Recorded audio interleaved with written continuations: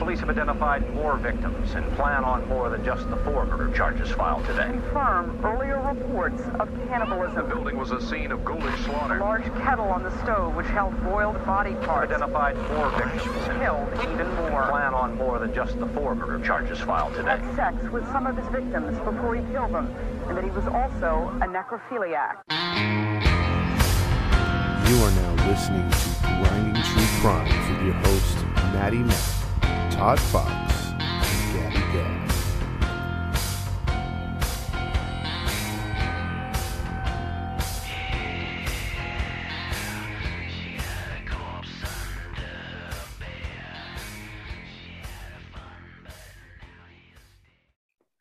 Hey, welcome into another episode of the Grinding True Crime Podcast with your host, Maddie Matt, along with our narrator for today, Todd Fox, and the other host of the show, Gabby, who is back from her COVID. We welcome into you guys another episode of the Grinding True Crime. Before we break down the story, we want to let you guys know where you can find us. You can find us on Instagram and Facebook. Just type in Grinding True Crime. And also, if you want to listen to us, you can go to your podcast stream on Podbean, Spotify, Anchors, iTunes, and Pandora. And for those listening to us outside the country, you can continue to find us on Podchaser, Radio Public, Breaker, and Pocket Cash. Go to redbubble.com, type in Todd Fox 80 and support the cause and purchase some merchandise. And also, leave a 5-star rating. It helps us out big time. As always, listeners' discretion is advised because we do get into details of crimes that may be disturbing for children. So listeners' discretion is advised. So with that being said, Todd just told me that this will be a part 2. So, a 2-parter. So without further ado, let's let Todd break down part 1 of his story. Tell us what your story is about, Todd. have you heard of a gentleman by the name of Jim Jones? The rapper. Well, from the he famously started Jonestown. I actually have heard of Jim Jones, the crime Jim Jones. I don't know anything about it, but I've heard of it. Yeah, this is basically what the term "don't drink the Kool-Aid" came from. I've heard that term. Yes. Don't tell me it has to do with something about Kool-Aid, man. You know what, bro? It sure does. You know what? Black people love Kool-Aid, man. Come on, man. Don't hurt me now. See, you're breaking into my story because you're giving away 2 things. It's going to do with black people and Kool-Aid. Oh, Lord. I'm telling you, that's spoiler alert right away. Right away. Spoiler alert. You got my attention, brother. Well, let's get into it now. Okay, so this is Jim Jones. He was born on May 13th, 1931. He was born to Lunetta, and James T. Jones. What's the exact birthday again? May 13th. Wow. That is exactly to the year my grandmother's birthday. Didn't one of these other killers come on your birthday? On mine? Yeah. What is going on with your family? Your family? Oh. Gosh, why am I into crime? No wonder. You were born into it. You were meant for this. Yep. So they were born in Row Creek, Indiana, or he was born in Row Creek, Indiana. Due to the Depression in 1931, the crops were just not growing. The weather was bad. The money was drying up. No water to be, shelled out and stuff because, everything just wasn't booming at all. Okay. They moved to another part of Indiana, which is called Lynn. It was a small town. They struggled just to get by. The father was working mediocre jobs. Where were they going? What's that? It was a little joke. You said just to get by. I said, where were they going? Oh my God. I'm sorry. I'm supposed to have the dad jokes here, man. No, gee. I'm sorry. All right, Go let ahead. me regroup. Let me regroup. You got it. You're good. So anyway, he was working mediocre jobs to keep food on the table. Got you. But roles would reverse because James the father could not keep a job and would start to drink and gamble. Uh-oh. Oh, But Louetta, to her credit, was a trailblazer for her time period, which most women did not work in factories until like the late 40s, wartime, World War II. But she went right into the workforce, began working multiple jobs, working in factories, which was unheard of for her day as well. But she took full credit for putting food on the table and supporting the family and becoming the breadwinner. So that's definitely different. okay. That's sad. Yeah. I mean, she did what she had to do, though. She No, did. Absolutely. Give her credit. Kudos to her. I'm just saying, like, that's sad. Yeah. Now, if you're doing the math at home right now, you're thinking, okay, well, what is the father doing at this time while she's at work? Well, he's still drinking and he's still gambling and maybe doing a side job or a side hustle here and there. So if the father's gone all day and the mother's gone all day, and this is now 1935, 4 years later, who's watching Jim? Anybody? He was an only child? Only child. What in the world? Yes. They didn't have Barney back then, so whoever, well, they probably didn't have TVs. Nobody. Yeah, there's no tablets to give the children, as most Exactly. most terrible people, terrible parents in this world will do to their kids. Like, they're 2-3 years old, give them a tablet, let them work. Not a Kindle, but well, at least with a Kindle they learn something. But they just give them like an iPad or whatever. Give them an iPad. Yes, but no, Jim Jones was 4 years old at 1935. With one of those little pool wagons, the red ones. Oh, yeah. He taught himself how to walk with one of those wagons, holding himself. Oh, wow. Yes. So you Wait were a home minute. alone? He was Wait a home. minute, hold He on. was home alone. He was, I'm not trying to rag on anybody. He was teaching himself how to walk at 4 years old? Or Correct. shouldn't he already know how to walk by then? Well, there's no one there home to take care of him. Yeah, he's doing it himself. Okay. All right. That is crazy. That's pretty. Yeah, this shows that huge neglect. Yeah, and we've done shows before, like when we talked about Turnbull Canyon, where in the desperate times of the Dust Bowl and all the the downtime with or just the depression, people would sell their kids. So it's not like you had a what is it called, those social workers around to check on kids, because that didn't exist back then.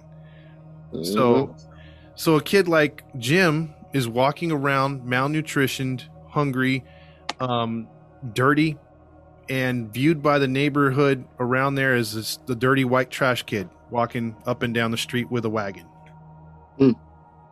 So to pass the time, Jim began to get stray animals, whether it was birds, I don't know how he caught them, but he would steal chickens, stray cats, and he had like a chicken coop and lock them in certain cages to just keep them. He just started collecting animals, even possums. So What? yeah, he's so from the age of 4 on up to 8 or 7 at this time, or I'm sorry, 6 years old, he's amassed a pretty good amount of animals, including 7 stray dogs that were mid-sized dogs, including 2 of them that were bigger than he was. That would just walk with him wherever he went. Oh wow! So he had a call. Yeah, I guess he had some sort of way with animals. Well, he was alone. Yeah. He was literally raised by a pack of dogs. Dr. Doolittle. Okay, I said kudos to that mom, but knowing she neglected her child that bad, I mean, no. Oh yeah, You'd be a good mom if you're trying to go get food on the table and feed your kid, but that kind of mom would have a nanny. I mean, they probably couldn't afford one. Exactly. Then what is she working for? If she's not taking care of her kid, what is the money for? Rent? I don't know. To keep a place over their head. Yeah, they weren't exactly living in like I would say like destitute, but they were like, you know, if one of them didn't work, they were going to be on the street. So it was like they were just trying to stay off the street. But they were letting the boy be on the street though, so that was nice. Well, there you have it. But the mama one day got Luetta got into a predicament because she wanted to discipline Jim for not coming home when she told him to. And she tried to move in and remove Jim away from his dogs when two of the dogs snapped and bit her. Yeah, they protected their master. Wow. He had control over these dogs. Wow. Well, Yeah. if the dogs raised him, they're gonna fight. Yeah, he's a pack leader apparently. I'm not trying to laugh at the situation. It's just like, who do you think you are? Like, For real. Yeah. So as he would grow up, he would notice that parents, when he would go to school, would support their children in school activities such as sports, plays, things of that nature, or even parent-teacher conferences. His parents didn't give a damn. They never came. They never showed any love, any care, nothing. They were always busy with themselves or with whatever they were trying to get their hands on or to do in life. So, Jim now in high school began to talk to his friends about things and views in his life. And people used to not really listen all that much, but he got the attention of a couple young boys who would say that, you know, later on that he was kind of believable in the outlandish things he would say. And he had a way and a charisma about himself. So he began to talk to these young kids about morality and love, the Bible, and the future. So it seems harmless, right? Here we go. Sounds kind of familiar. Yeah. So he's preaching. He's preaching his word, you know, and Jim at this time has a bit of a lisp. So he's got a little bit of a speech impediment, but the way that his career... I'm not saying nothing about you, man. I'm just saying. Pokes his cheek. Like the lisp. Oh. Leave me alone. That's like, damn you, lisp.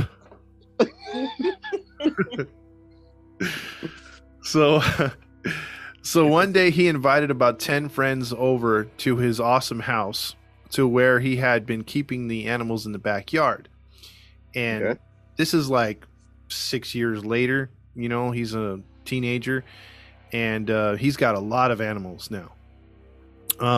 He made a special like sort of podium and a stage to where it was high above where the kids were. So he was talking down to them. And so they kind of looked at him like, wow, this kid's pretty cool. Like he's got a cool little setup. And to his surprise on their faces, they were mesmerized and they were pretty much just eating whatever he was speaking. And his mom was watching from the house and she was impressed. The first time that she took notice of her son, basically. And the other kids, yeah. So he's impressing his mom, even though he probably did it on accident, you know. The other kids began to tell the other kids in school and in the neighborhood to come over and listen to Jim talk. And Jim began to influence others and to like listen to what he said, to even read some of the things that he was writing. That he wrote his own little like papers and would hand it to him. So because of this, he's about 15, 16 years old, and he begins to out of old clothes that he got from the Salvation Army, he would start to make himself a robe and a preacher's hat, a makeshift preacher's hat, and would walk the neighborhood talking to everybody. I'm sorry. No disrespect. It just reminds me of a kid that I grew up with in my neighborhood. and we used to call him Preacher Boy because he used to walk around the neighborhood. And this is in the hood, Watts, California. And he would walk around with a tambourine, a freaking bathrobe, and walk around, oh, Lord Jesus, oh, Lord Jesus. It just brought flashbacks to me. I mean, look, there was a guy I knew too that would just walk around and be like, praise Jesus. Jesus loves you. And he would just, everything was Jesus. Like, thank you. Like, he'd pick up a watermelon at the store and be like, thank you, Jesus. I'm like, okay, we get it. He's very thankful. I mean, hey, he's very thankful. So, hey, kudos to this kid. Yeah, I mean, some people are just like that. But this kid, but I mean, there must have been patches on that hat or something, and it had to have looked funny. Mm-hmm. That's all I'm saying. I just wish there was a picture. There is none. So whatever he was doing with his getup or whatever, it was working. But he just started. It got to a point where he started getting books from the Salvation Army or whoever would donate them, and he began to make makeshift bookshelves, bringing flowers from the neighborhood, stealing them from other yards, and making it look like a backyard church with the animals in the background. He was Noah, and that was his ark, huh? Yes, but it's not all good. It's not all good. I was about to say, so far this kid doesn't sound too alarming. Well, let me ask you two, what do you think Jim begins to do with the animals? Oh, crap. The typical animal abuse that comes before you get into killing people. Okay. Well, I'm going to say this is what he does. He climbs up his stairs. He sacrificed one of his sheeps and says, you know what?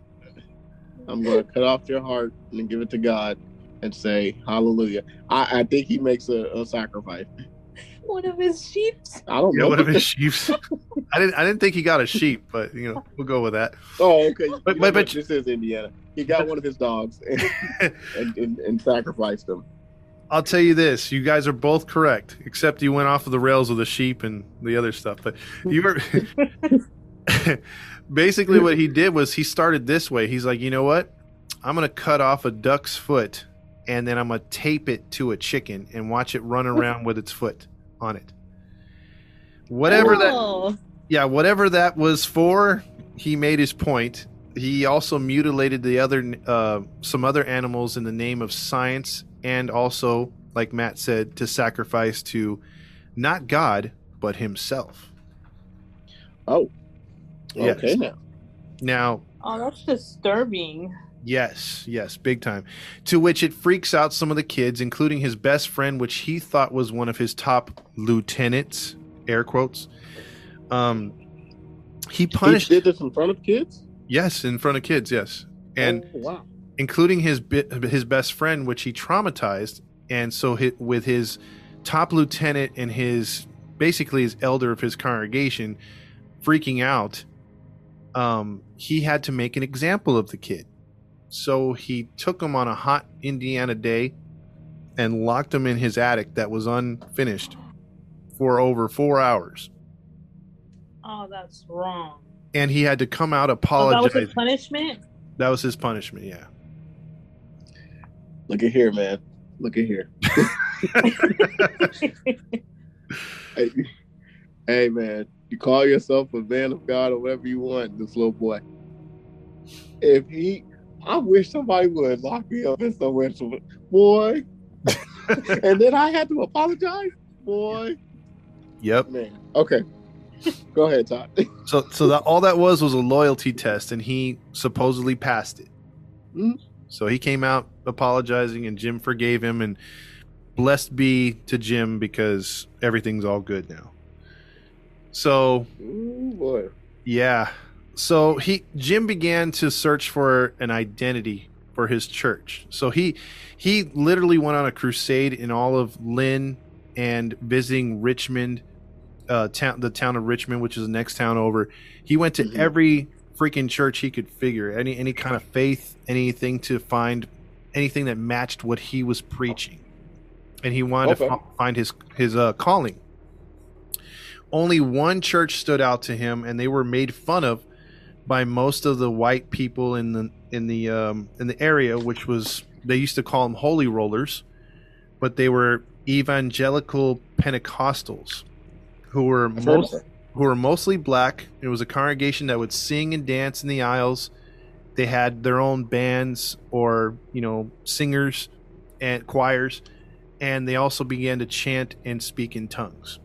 And he was blown away by their enthusiasm. And as a young white boy with a lisp, he walked into the church and they accepted him like nothing. Wow. So he was like, this is... Wait a minute. Huh. He's white? He's white, yeah. He said he looked like white trash. No. I know he said that, but, I know he said that, but the name Loretta, the mom's name Loretta, I ain't never heard no white woman named Loretta. So that kind of threw me off. Hey, look, and then at the beginning you said Kool-Aid. Well, my grandma was named Hildegard, so they got rid of a lot of those names back in the day. So those aren't used anymore. Preach, teach me, Todd. So despite this, it's like this is right after World War II. He's approaching 18 years of age. He's beginning, it's 1949 by this time, 4 years later after the war is over. And if you remember in the history books, there was a calm after the storm, but then all of a sudden the storm came back and there was a bit of a Cold War or maybe a World War III with Russia. And, people were, communism versus capitalism, socialism, all this other stuff was going on. And he began to lean towards communism, and he started to fade away from religion. He started talking about social causes and stuff like that. And he felt that there had to be something different. He had to find something that fit everybody. So he began to preach his views on communism and the Bible to mostly urban minority areas and the importance of social justice and rights for all. So equal opportunity. So it was a message. Okay. It was a message that was positive, but he had his underlying issues for saying it, basically. Got it. Yeah. So at the age of 18, he needed a job to carry on because, being a preacher and wearing those outfits wasn't cheap. And he had to have, pamphlets and everything to give away. And so you need to pay for all that stuff. So he got a job at a nursing home at the age of 18 where he met a fellow nurse by the name of Marceline, who was 23 years old. And just, at the age of 18 in 1949, he married her.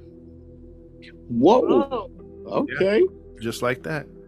Just like that, huh? Just like that, yeah. Rock in the cradle. Right. But in 1950, just a year into marriage, Jim Jones began to become a very domineering and angry husband towards Marceline. Uh-oh. She was shocked because she was raised Christian, and most of her Christian men that she knew in her lives with her family or in her churches were very nice and sweet to their wives for the most part. But Jim was domineering both behind closed doors and out in public. And so everything he said was right and everything she said was wrong. And his political and views on religion countered everything she knew about what her faith was as a Christian growing up. Okay. So Marceline feared that Jim would become an atheist.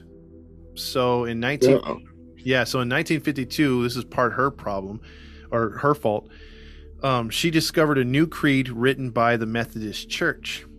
In this creed of the Methodist Church, it was written to help those who were, it was Bible-based, but also it was pushed towards the minorities and also social justice issues and the value of people being one family with no separate identity or race in between.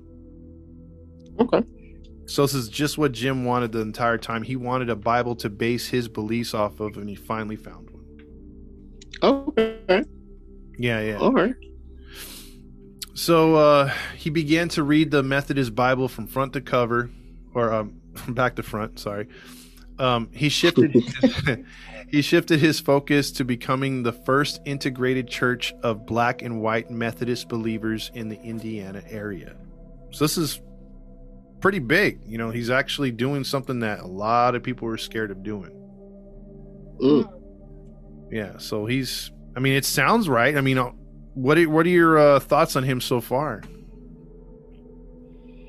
I mean, so far he seems like a social justice person, you know, as they say, social justice warrior.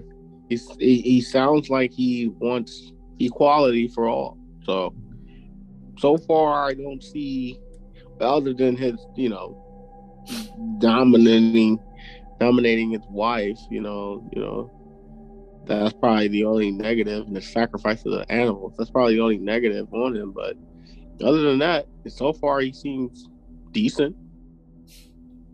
Not to me. I think for the days that he's living in, he's extreme. Mm-hmm. Jimmy Hoffa was extreme. Well, I'm just saying, like, especially when it came to the race issues, that was really frowned upon. But he seems to not be afraid of anything. Like, that's what I'm saying. He's gonna do. That's what I'm saying. He seems like someone that's fighting for rights of others. You know, so it sounds like it seems. I'm gonna say seems because clearly there might be a twist. Oh, there's plenty of twists in this one. He also reminded me of Roy Orbison from the day back in the day. He was a singer in the 60s and 70s, late 50s. Lost me there. Always wore sunglasses, kind of had like a white man perm, you know, and that's kind of what Jim Jones looked like. All right.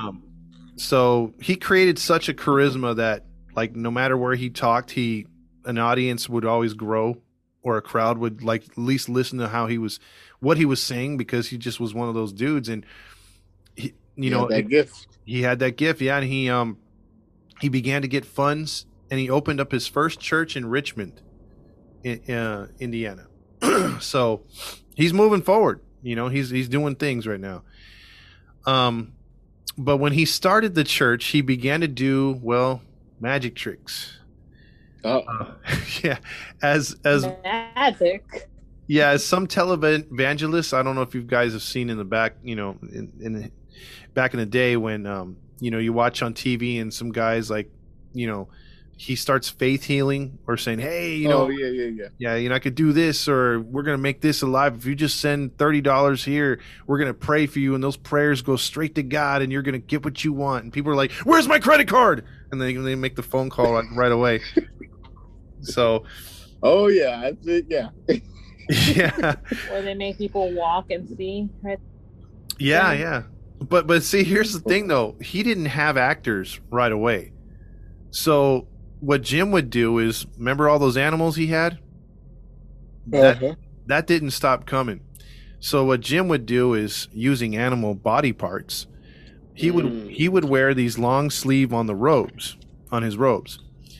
And he would ask the crowd if anyone was suffering from an ailment that they would wish that he would be able to show his congregation and others that he can heal.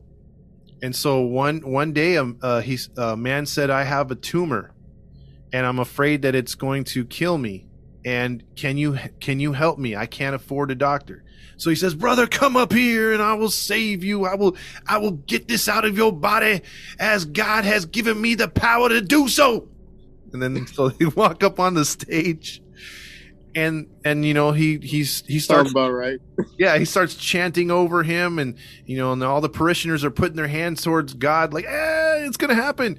And then, you know, he slides out from under his sleeve a chunk of like a bloody mass, like either from a pig or from something that looks human. And then he like reaches into the man's mouth and pulls it out and says, I have your tumor right here. You are healed by the name of God and myself. The people's temple has struck again. There you go.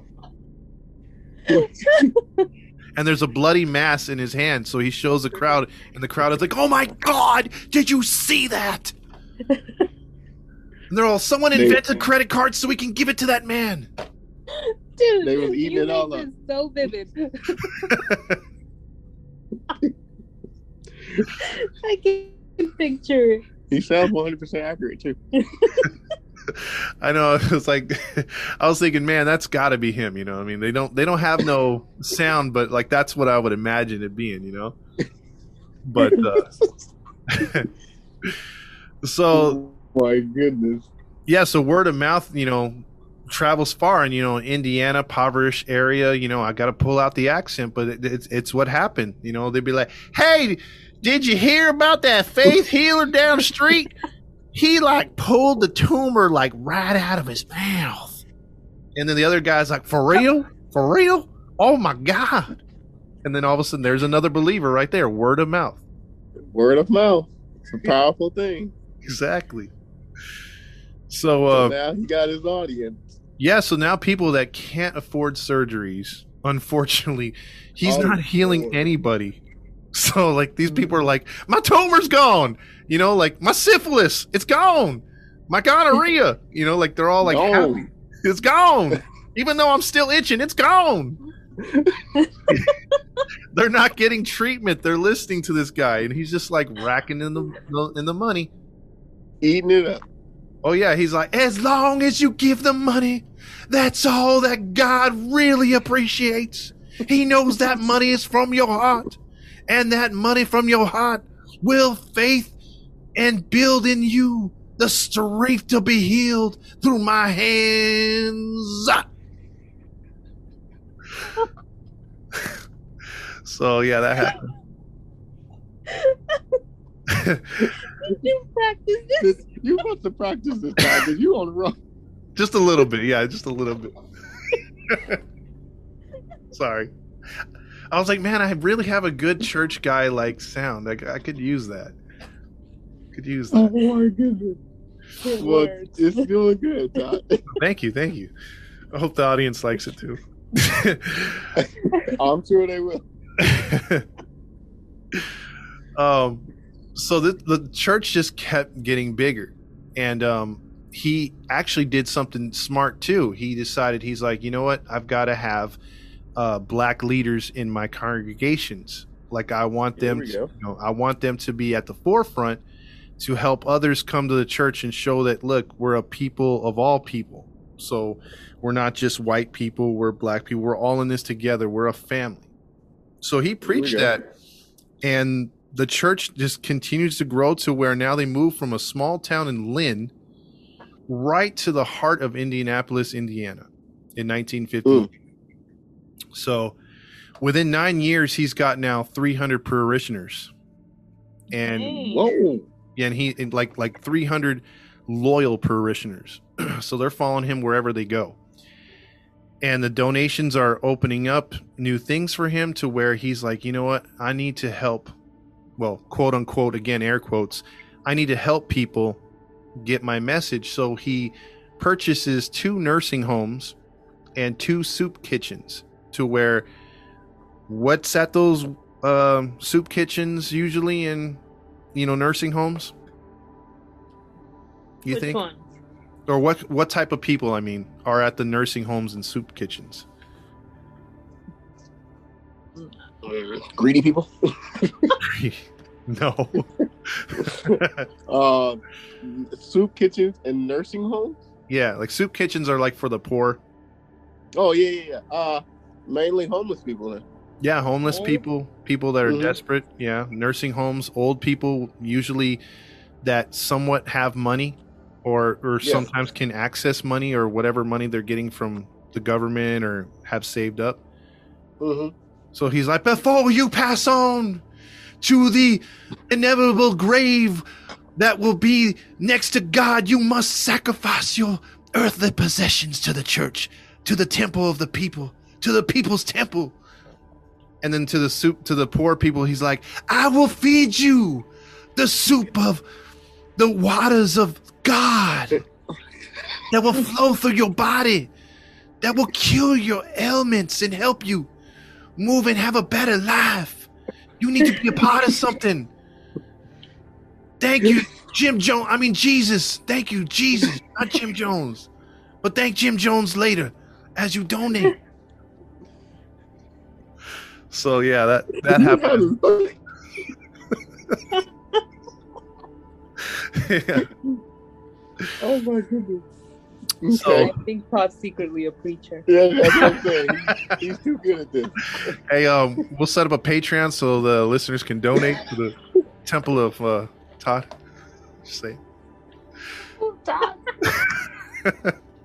We call it TT for We're short. gonna be your archbishops. Yeah, exactly. Be TT for short. So a couple months later, with all this stuff going on, this is again 1958. Marceline wanted children. She felt that it was time to have children. Oh. Jim was like, I'm not ready to have children. I have my own children, and they're my parishioners, and I will lead them to the promised land. She's like, all right, enough already. I want a child. And then he's like, well, there was this prostitute that left a black child at my church steps, so she is your now daughter. And sure enough, that was her daughter. What? Yeah. They adopted a little black girl that was left by a prostitute at the church. Wow. Wow. Yep. And a couple months Okay. later, he's like, we are going to mix this up. We are going to now have 2 Korean kids as my children's. And I will now have 1 black child and 2 Korean children, because those are my people. There are no colors. They're just my children, as you all are in my church under under Jesus.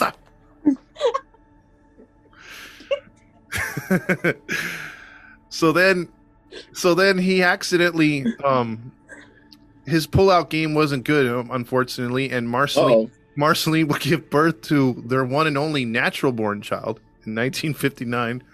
Uh-oh. And they went by the very humble name of Stefan Gandhi Jones. Whoa. Whoa. Yeah, Gandhi. Whoa. Yeah. Okay. Then, at the same time, he's like, I need my son, Mr. Gandhi, to have a twin brother. A twin brother, I say a twin brother. And what he did was, he's like, that parishioner in the aisle 3 of my church does not want his child, so that child will become mine. And then someone said, but that child is black. How is it the twin brother of Gandhi? You don't know that race does not exist in my family. We are a rainbow family. Every color will exist in our family. And everyone's like, whatever you say, Jim. And moved on with his rainbow So family. let me get this straight. Yes. They got 2 black kids, Mhm. 2 Korean kids, Mhm. and 1 natural white kid by Correct. them. Correct. And the white kid All is the they're twin missing brother is of the black kid. Hispanic kid. Yeah, see, the thing is, that would be like if your mom would be like, yeah, I have twin brothers or twin sons, and it's me and you, and then they're looking at us like, wait, right? That's my twin son. Something right. Yeah, exactly. That's what it was. So Oh my God. he would parade his kids in downtown Indianapolis like, look at my rainbow family. We can all exist under the lives of Jesus, Jim Jones, Jim Jones. We will all just donate your money and you can be as loving as we are. All one people. That's what it was. Wow. Yeah. So A showcase. it was a showcase. But because he was doing this, the Indianapolis leaders were like, wow, you know what? This guy is a trailblazer. So he's attacking social justice issues. You know, it's So like, he was the SJW before the SJW was really big. yeah, the white leaders were like, wow, he's taking care of all the minorities. We don't have to do anything. All right, let's give him some money. He could do it. Wow. He's really doing God's work, or the work we don't want to do. That's Pretty what it much. was. You know what I mean? So he's, Dang. yeah, because I mean, think about it. He's taking care of old people, even though they're giving money behind the scenes. Mhm. He's taking care of the homeless, but he's putting them to work as well. So he's getting free labor. So it's working both ways. It looks nice on the outside, but he's got his underlining ways of doing things. Now, at this point, he starts to gradually not mention God too much. And, he's starting to make this about himself, to where he would be giving sermons and being like, I know Matt has been doing some things behind the scenes, and God is hurting my soul right now. My soul is hurting.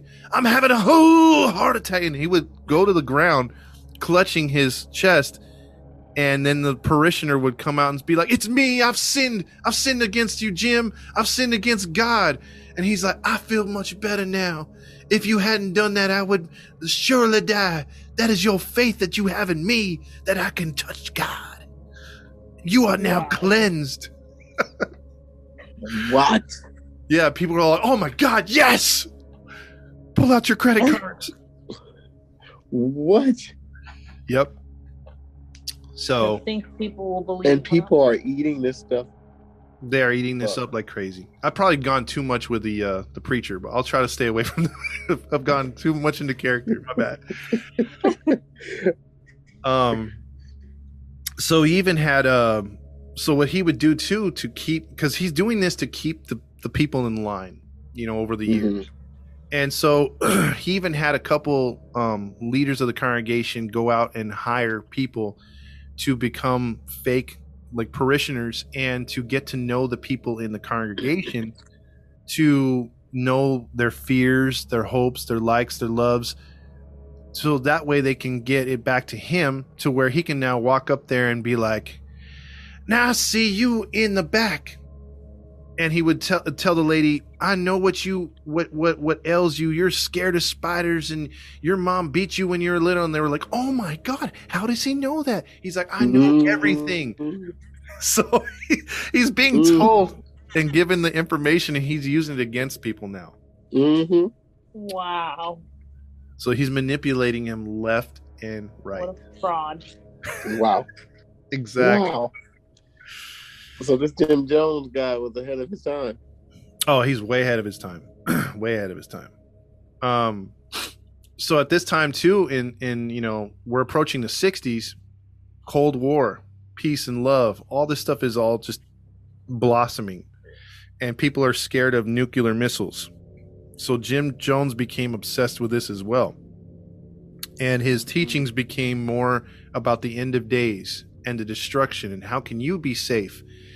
And what are you going to do when the economy falls apart and when there's nowhere to go?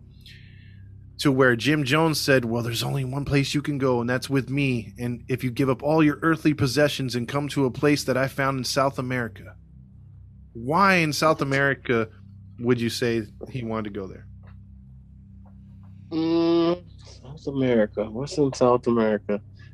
Brazil. The jungle? The jungle? He wanted to get away from the animals in the jungle. Kind of. But his reasoning was, I want to take you into the heart of South America, past those areas like a Rio de Janeiro, Brazil. Like, I want to take you into the mountainous areas, to where if there's nuclear fallout, the peaks of the mountains will keep that air out. Now, we all know that's pretty dumb thinking. If it was, but that's what he was preaching to his people. And they said that you don't want to be caught in the crossfire of Russia, United States, and Cuba just firing missiles against each other, and the humanity will be over, and only you can stay with me. I'm going to build a communal life down there, to where we can all benefit and live forever. One of those type things. So it didn't have anything to do with God anymore. No, it became about his beliefs. He was God. Yes, he was God. Jim Jones. Yep, Jim Jones. So he needed new blood and needed new guidance. And he needed to get down to South America. So he wanted to go and preach down there, and try to recruit. So as he's recruiting down there in South America, in Rio de Janeiro, Brazil, the main cities, it's not going good. Question. Uh-huh. How much is this guy worth at this point? Hundreds of thousands at this point. Oh, yeah. And it's not much, but back then that's a lot of money. Yeah. Yeah, back then probably more than It's like now he would be a millionaire. Yeah, because people are selling their homes and giving the deeds and whatnot to the church. Wow. Wow. Yeah, because he's moved them into a communal area, and we're gonna get to more of that right now. Because what he's doing, he's making money hand over fist, but he's not really taking off, and he's not finding the area that he wants to move to. Now, at the same time, the government, or not the government, but the city leaders of Indianapolis are becoming wise to his stuff. They're beginning to hear rumors of, abuse. They're hearing rumors of, the money's going to the wrong areas. People are, there's certain people are defecting while he's gone, and they're sort of like just going rank against the religion and telling local leaders, hey, you need to investigate. So as they start to investigate, Jim Jones comes back to America, goes to Indianapolis and says, hey, you know what?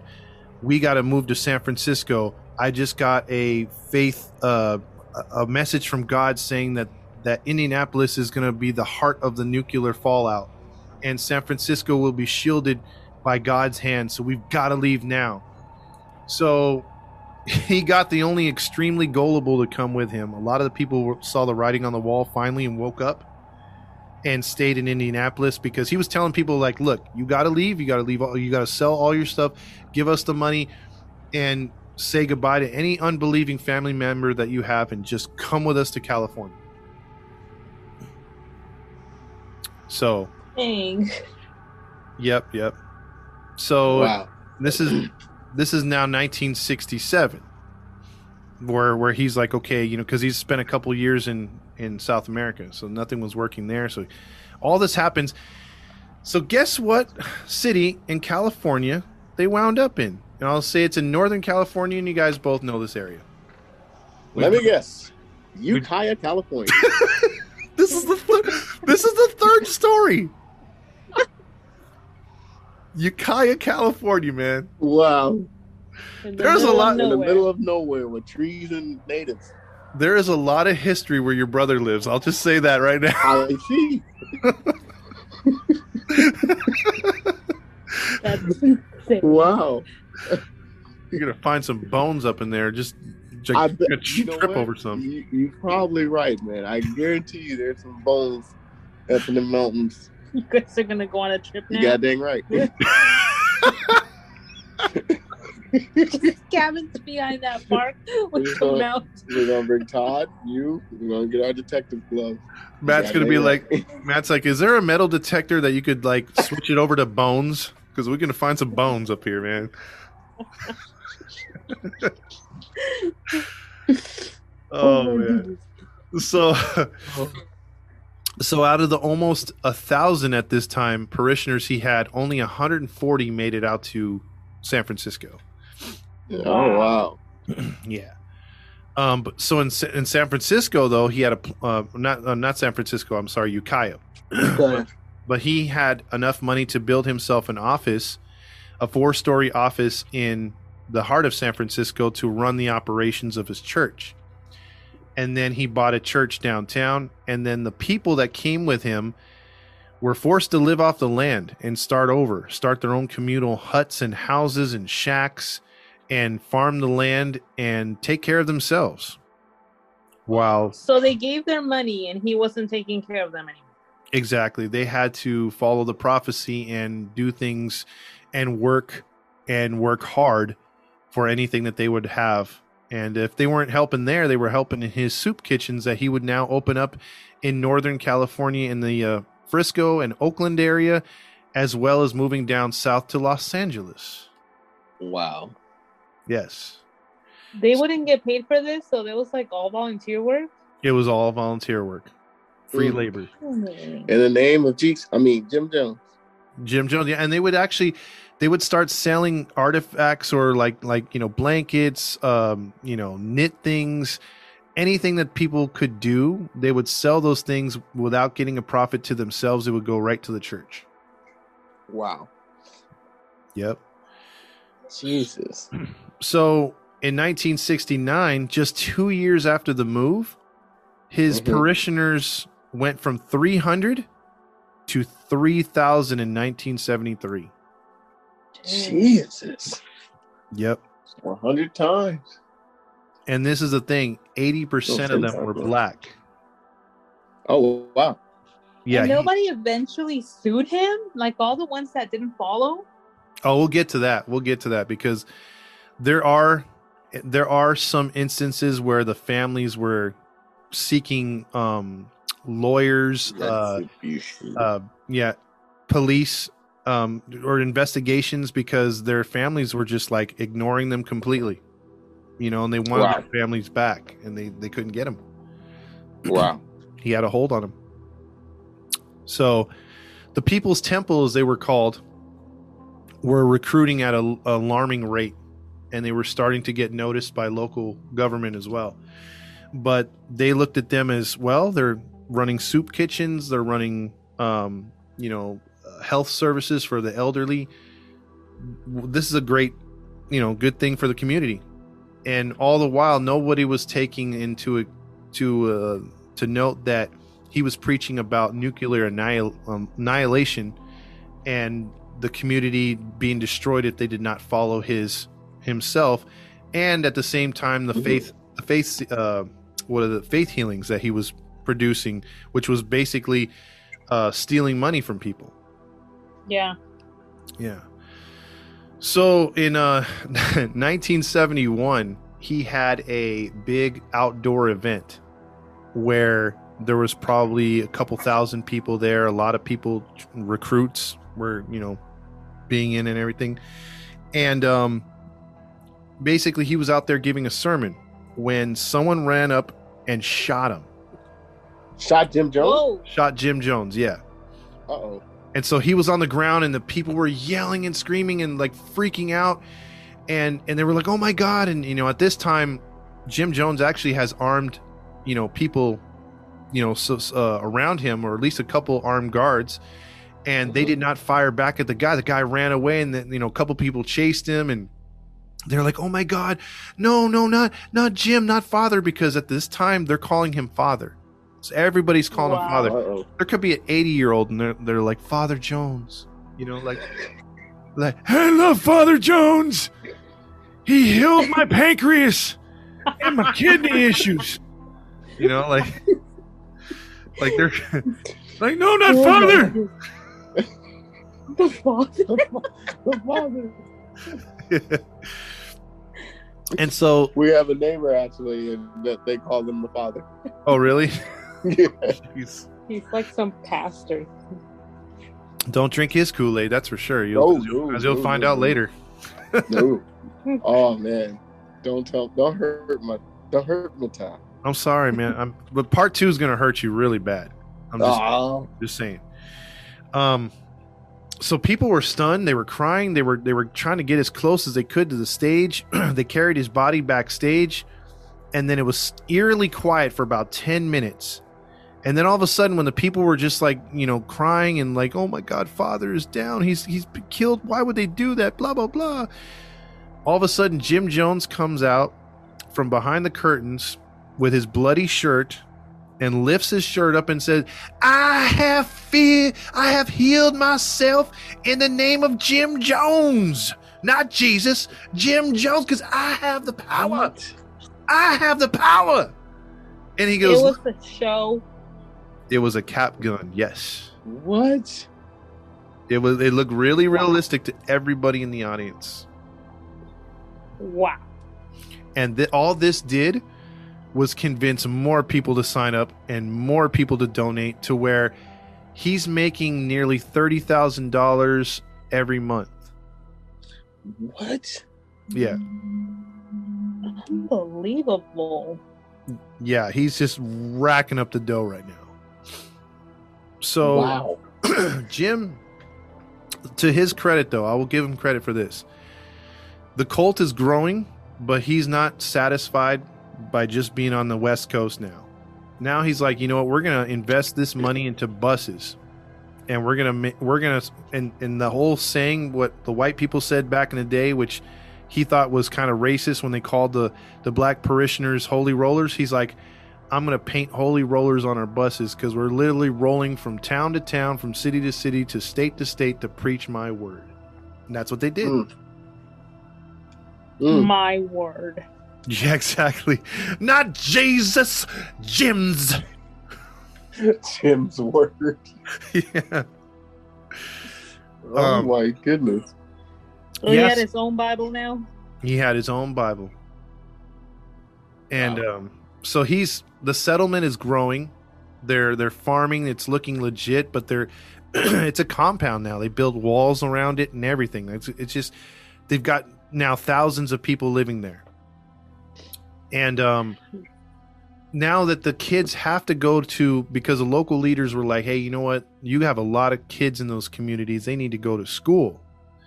And basically, you know, the kids are forced to go to public school now. So the parents aren't happy about it, but the kids start going. And the kids are mouthing off. Like literally, like especially in history books or history classes, or they start talking about creation. They're like, hey, you know what? You know, isn't it beautiful how the sun rises in the west and sets in the east? And then one of the punk kids from the settlement are like, that's only because Jim made it so. Hello, stupid teacher. I mean, God, if it's not for Jim, none of this is happening, right? Right? Oh my goodness. Yeah, the kids start eating this stuff up. Huh? People are actually eating that stuff up. Yeah, the kids are too. They're like, psh, Father created all that. Father was back in the history. I mean, he was there with Napoleon. Come on now. And so the teachers are highly annoyed by these kids that are speaking up and acting stupid. And then they start to see bruising. So then they see that there's neglect, that they're being whipped, hit. Some of the kids say that they go on marches when they speak out, or they get in trouble, to where as young as 9 years old, they're going on 5-mile hiking trips. Dang. Are you serious? Yeah. So he's severe with his punishments, huh? Oh, he is. And so like now you're at a time where there are social workers, and now they're going to start looking in and investigating the child neglect and abuse. So now you have that happening. And then you have the adults who are being punished as well. What? Are you kidding me? Yeah, Jim would punish them with beatings or whippings. And then Jim would just, out of fun, he'd be like, I have a premonition from God that Julie, although married to Gary, needs to sleep with Robert right there. They need to have sex. And have sex for 3 months, and then they may return to the partner. He would do that. What? Yes. What? And they would have sex with each other and be like, well, the father said it was so let's make it so. What? Yeah, they were openly, he would make couples become open marriages and open relationships. What a freak. Yes, so he's controlling the people like Paul. Like, I'm out of this church. Yeah, that ain't happening. It's like, I wonder if one of the parishioners was like, oh, okay, I'm gonna be with. Wait, you want me to? No, can you pick somebody else? like she's not that. You see her, right? And like Jim is like, but Jesus told me himself that, Jim, you have the power to matchmake. And he's like, but you see, she's not all that attractive. Like, can I get somebody up? Can you like reset? Can I get a moment? Oh, you know they was nitpicking.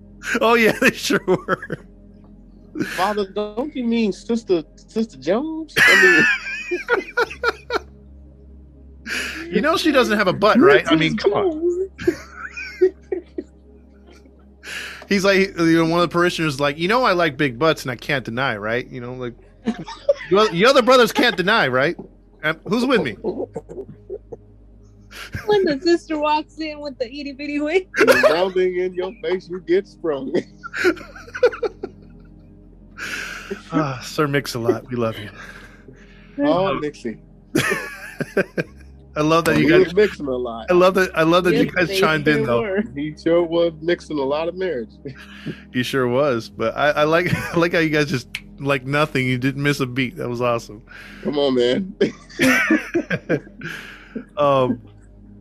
So obviously this was causing a lot of problems with much of the husbands and wives and the couples and everything.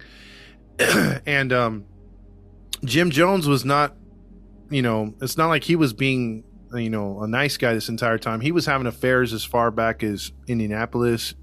Oh, I bet. Yeah, so he's been doing it for years, but all of a sudden now he's open to it, to where he's openly sleeping with women, to where he had children with 3 other women in his church. Oh. Yeah.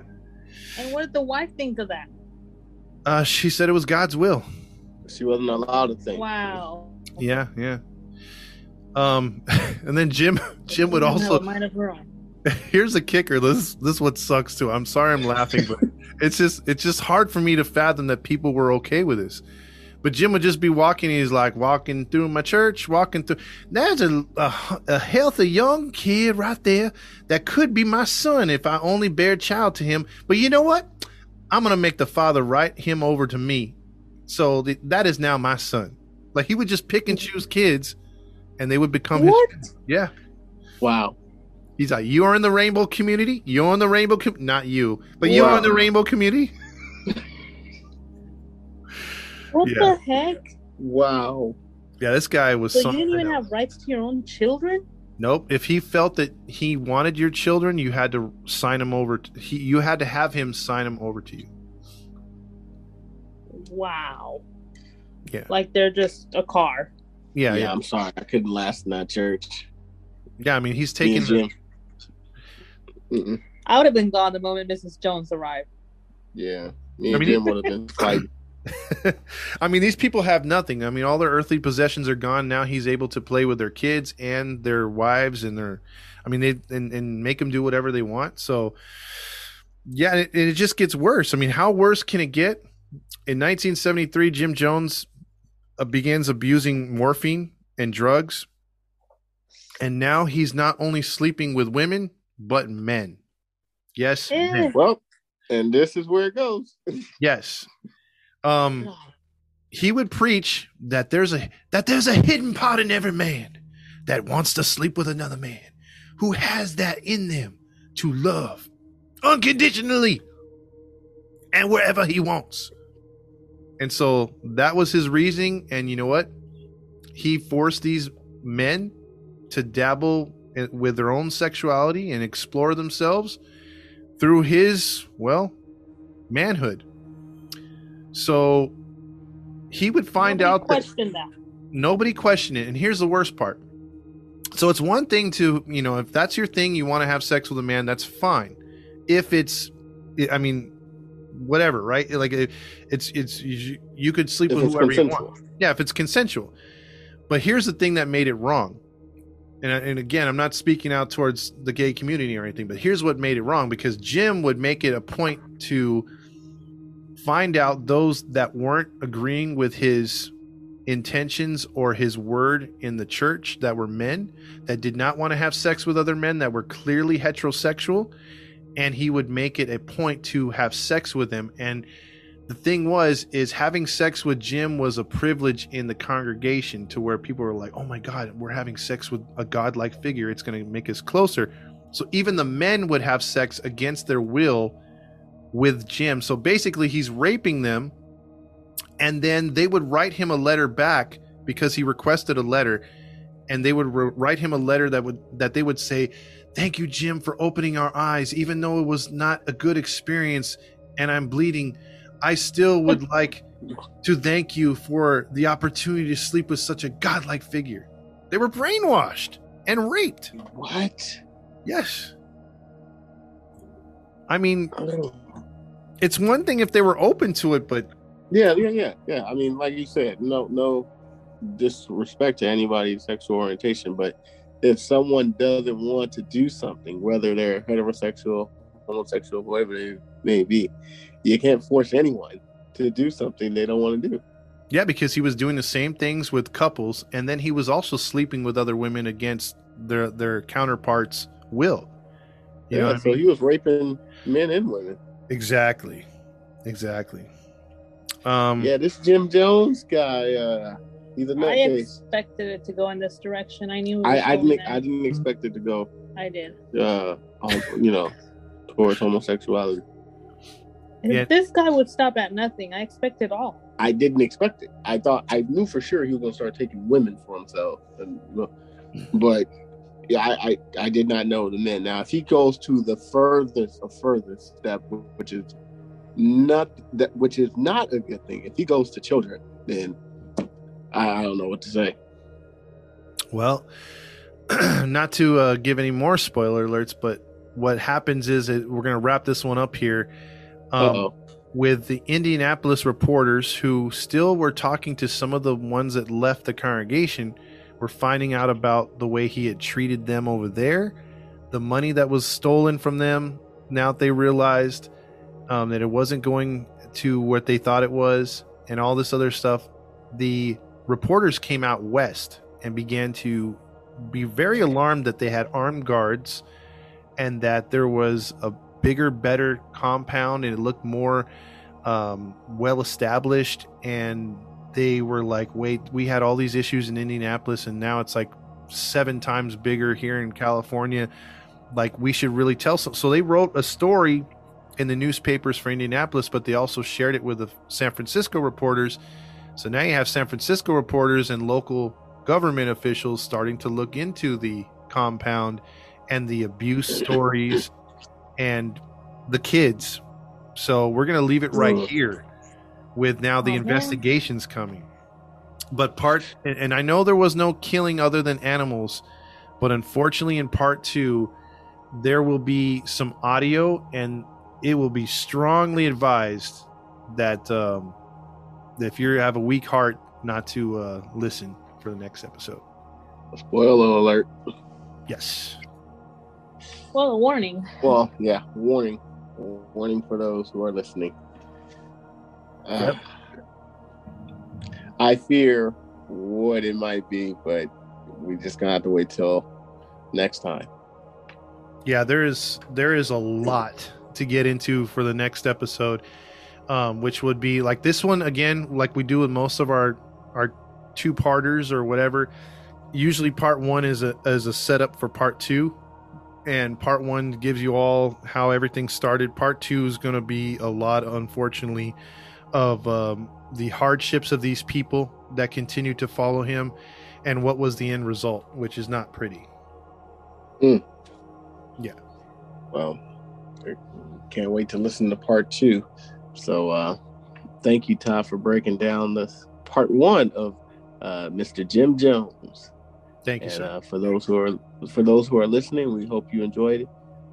If you want to continue to listen to us or follow us on social media, just go to our Instagram and Facebook page. Once again, just type in the Grinding True Crime. Leave us a comment. We definitely comment back, so we greatly appreciate it. Leave us a like. Tell us what we did wrong. Tell us what you like about it. But be a fan. Also, if you want to listen to us on your podcast stream, go to Podbean, Anchor, iTunes, Pandora, and listen to us there. Oh, and also Spotify. And if for those who are listening to us outside the country, once again, Podchaser, Radio Public, Breaker, and Pocket Cast. Go to redbubble.com, type in Todd Fox 80 to buy some merchandise, and please leave us a 5-star liking. We would greatly appreciate it. So with all that being said, we are signing off. This is Maddie Matt, along with our narrator for today, Todd Fox, and the other host of the show, Gabby. And we are out of here. Toodles. Peace. Y'all come back to my church and hear part 2 next week. Y'all here.